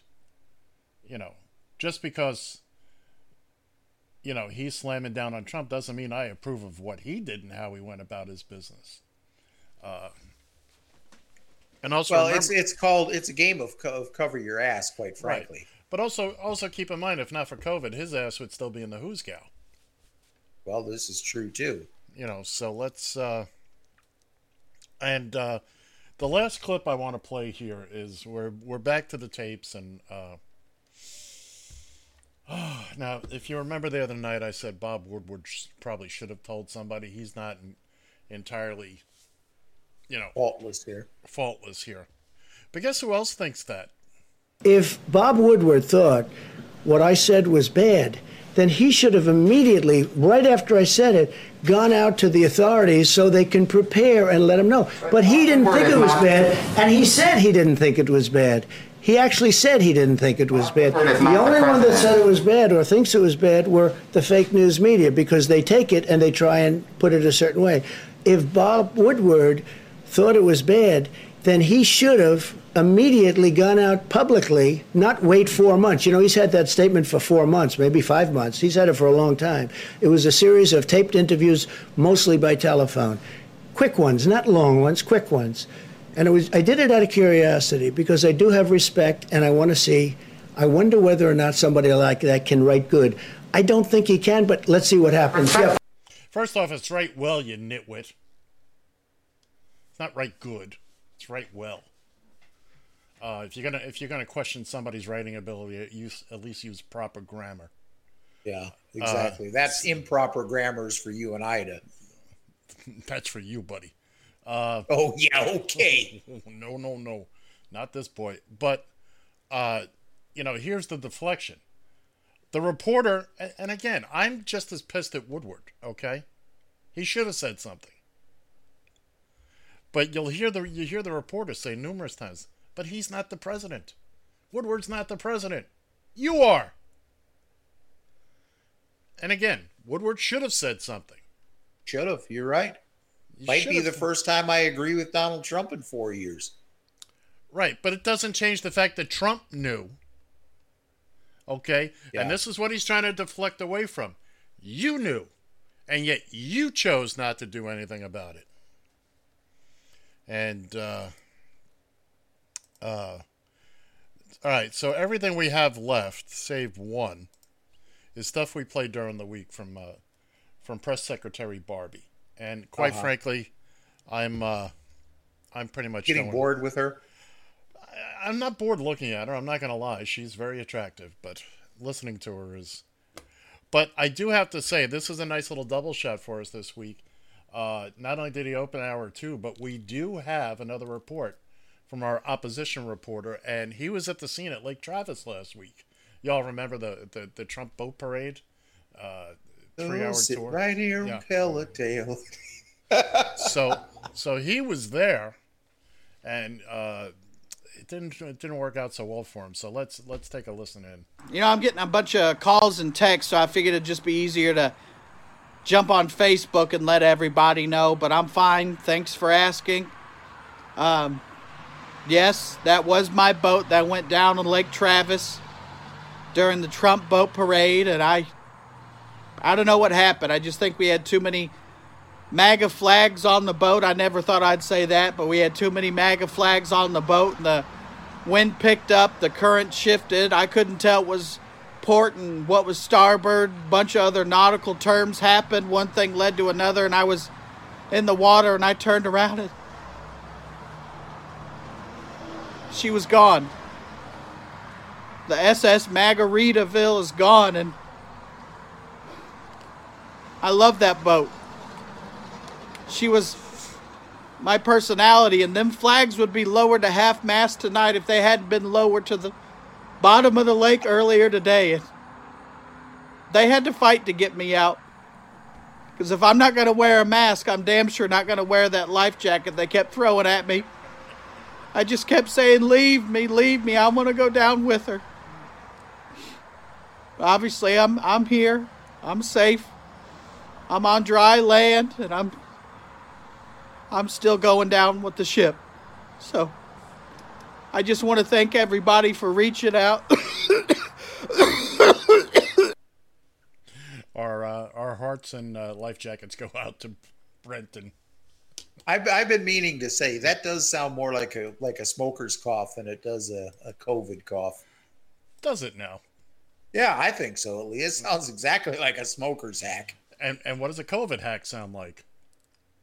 It's more of a dry throat type of. You heard one. No, maybe you've heard more. I don't know.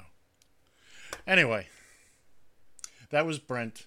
We had a double shot of him today, and unfortunately We've had all kinds of shots of Brent. Yeah, the SS Magarat went down. So that's it for the audio for this week. Yay. Oh no. And we still got 20 minutes to go. See ya! What are we forever gonna do? I am out of here.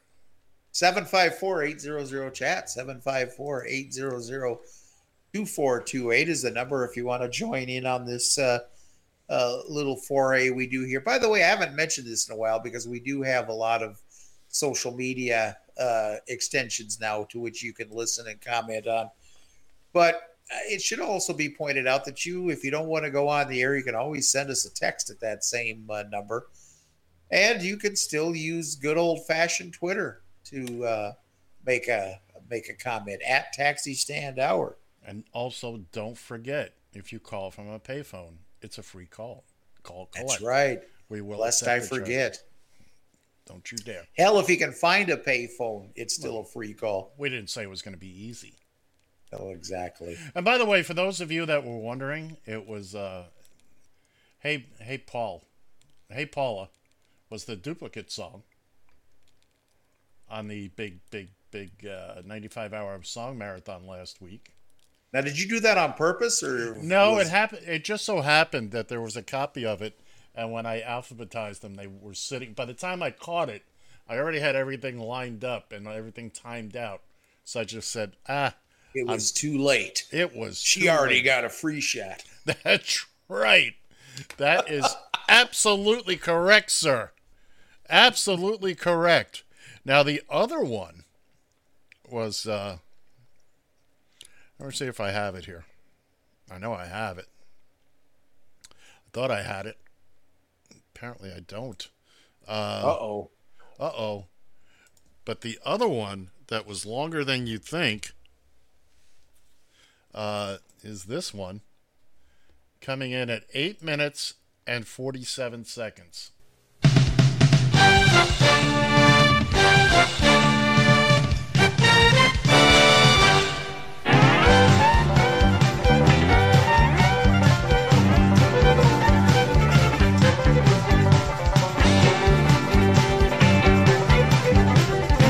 And we're not going to play the whole thing, but the Family Feud original version is 8 minutes and 47 seconds long. They do a little twist on the theme throughout the song. It's actually a fast 9 minutes, to the best of my knowledge, nobody won the hats. Nobody. Well, I'm waiting for mine. Well, that's they're on back order. Wait for those new dolphin hats first. Hey, I got to tell you something. What's that? We had, if not for at least a listen out of curiosity, we had, listening to our very show. No, he's going to tell me numbers. No. I'm not talking about numbers. I'm talking about a certain personality. Ken Coons? Ken, are you back? No. Yvonne Pretier, and I'm probably butchering her name here. Yvonne Pretier Salon. You think I haven't heard her name for a while, so I'm screwing it up. But it's the former lieutenant governor for the state of Minnesota. Well, that's exciting in ways that I can't even begin to articulate. I have no idea who she is. But thank you for listening. Again, lieutenant governor, vice president, kind of under the same. Thank you. Does anybody even remember who Hillary Clinton's running mate was? Sure, Tim Kaine from Virginia. To tell you the truth, I had totally forgotten. Well, I'm not surprised. Well, there you go. I forgot what I had for breakfast already. Well, wait a minute, I didn't have breakfast. Who was John Kerry's running mate? Oh, Christ. I don't know. Neither did Kerry. What was his name? John Edwards. Was Edwards his? Yeah. Oh, okay. I believe it was. Who cares? It's over. It's done with. Pretty much. That's history.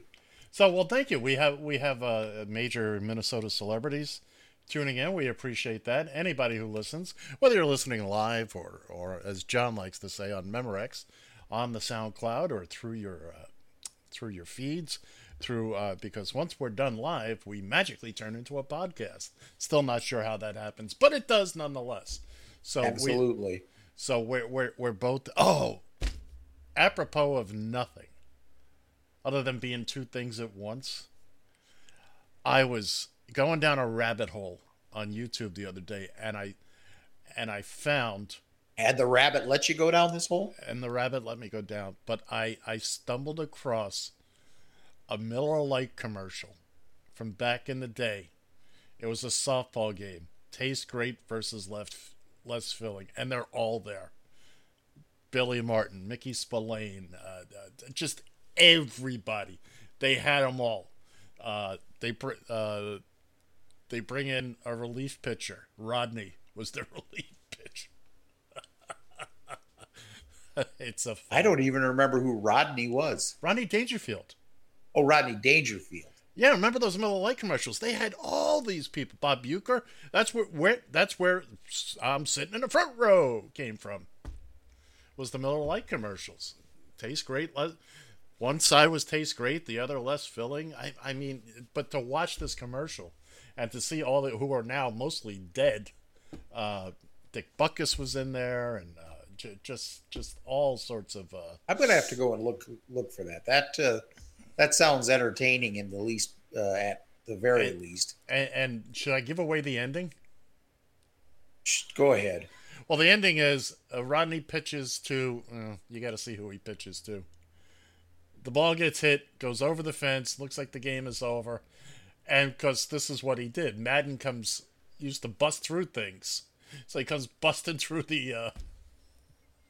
Through the fence? Through the fence. This game's not over.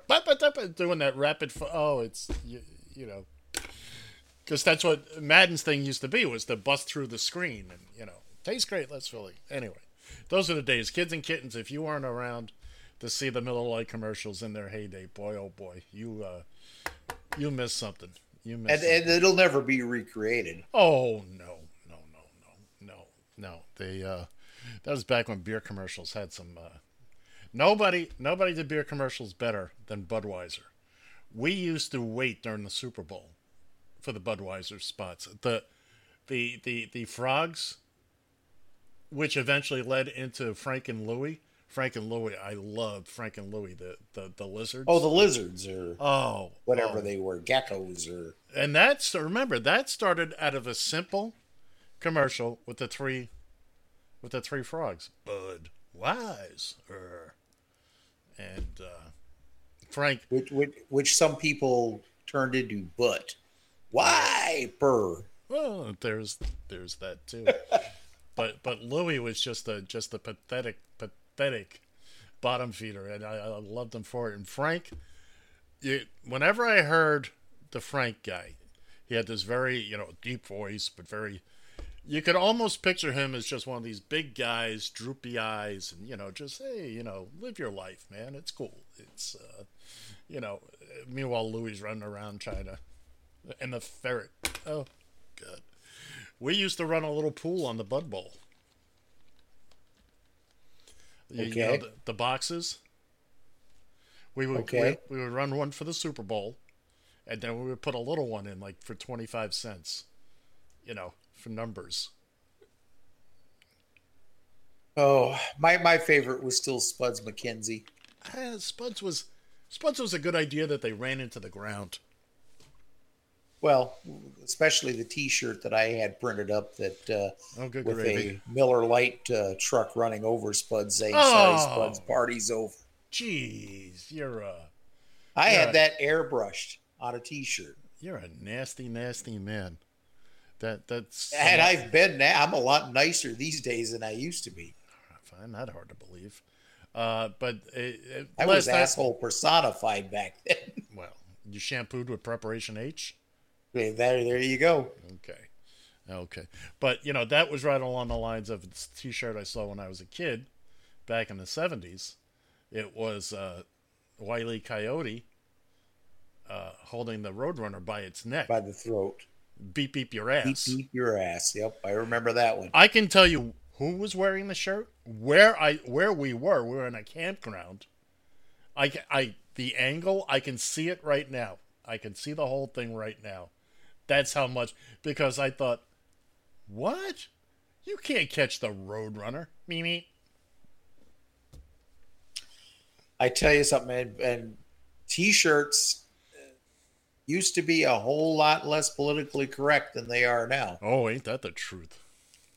Oh, at the risk of offending at least a couple of people here, when I remember it, unfortunately, sadly, we're talking almost 35 years ago or better. I saw one in a window shop, no less, or in a shop window that said, "Silly faggot, dicks are for chicks."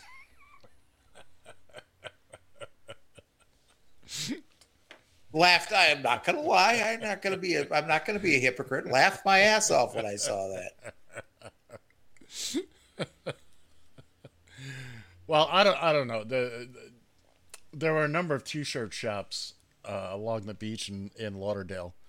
So you'd be driving along the beach road, you get stopped in traffic. I would read the T-shirts. Of course, every year there were different ones, but my favorites were, things like, I'm not gay, but my boyfriend is. Which, you're not, what's the other one? Oh, you're not gay if you don't push back. Oh, Jesus. That used to go over big. I'd pick up, like three, four, five guys, in their 20s going out for, going out for the night to hit the bars.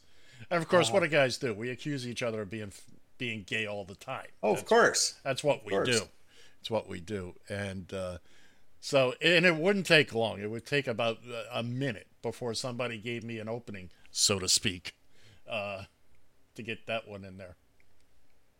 This is total speculation on my part. And this only goes from back in the day when we had our industry had more night business and what have you. And we'd get a group of gays in the car. By the way, they are some of the most fun, entertaining passengers you ever would want to pick up. No question. I used to love, and just as an aside, there were a bunch of hotels on Lauderdale Beach that catered to the gay community. And Wilton Manors, which is inland, and it's the number one gay destination on the planet, Wilton Manors, not San Francisco or Key West. Wilton Manor, I could go on for hours about Wilton Manors. So it's about a 10-minute ride to the bars and whatnot over there in this whole stretch, Wilton Drive. And I tell you what, whether you had 1, 2, 3, 4, it didn't matter. It was always a great conversation, always a hoot and a holler. Here's how you take the temperature of the room. Rectally. Okay, we got that one out of the way. But you get in, how you doing, blah, blah, blah, where you headed to, the alibi. All right, so we'd be getting, I would wait a few minutes to see what kind of mood they were in. If they were in a playful kind of mood, we'd get to a traffic light, things would quiet down, and I would say, apropos of nothing, you guys know that's a gay bar, right?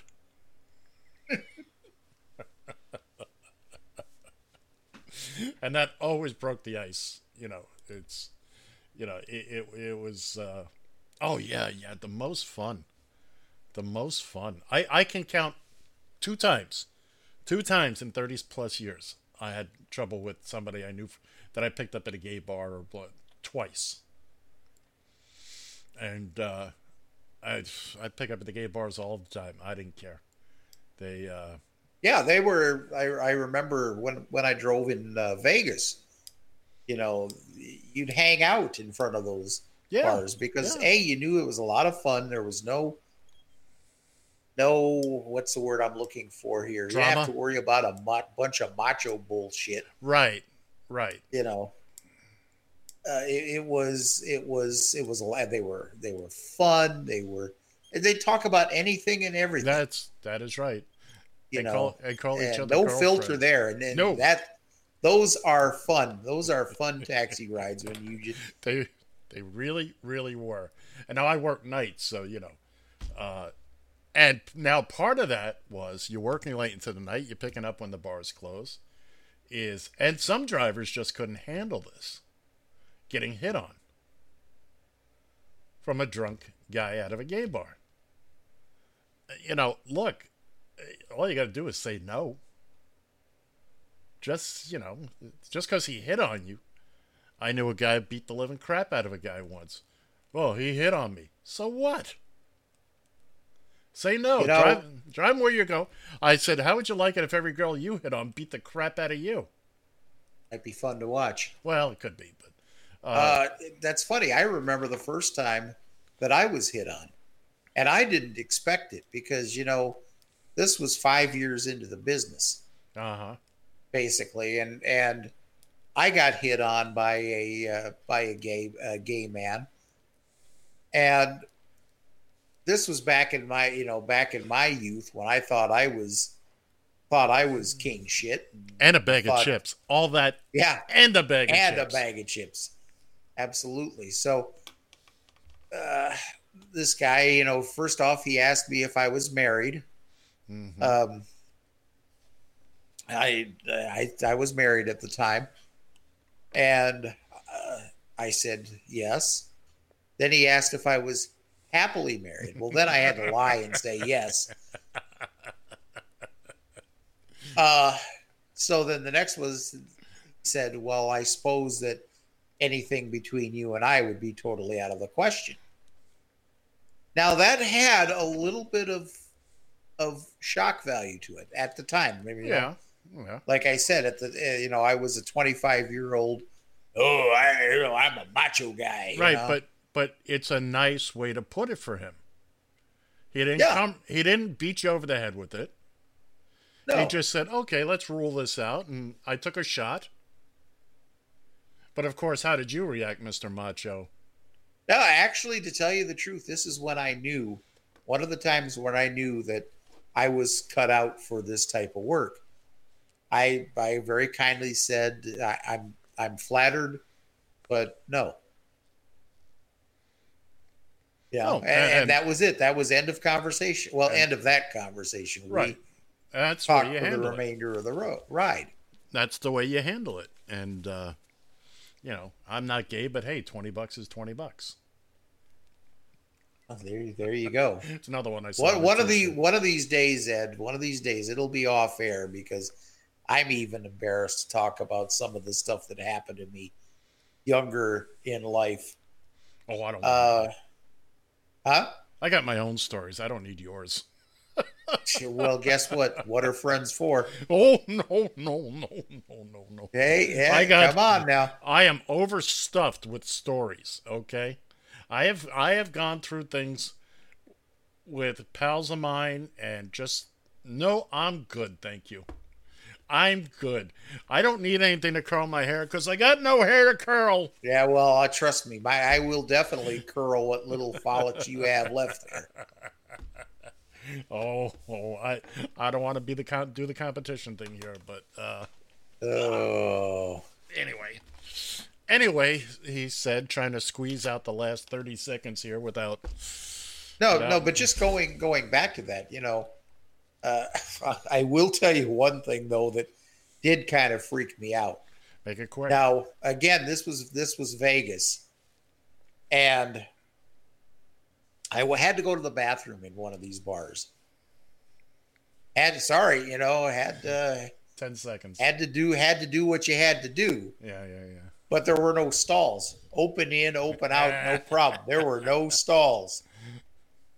Guy standing in front of the urinal, walks in front of me, hanging his stuff in front of me, and now that had a little bit more shock value to it. Let's just put it that way. And on that note, what a way to go out!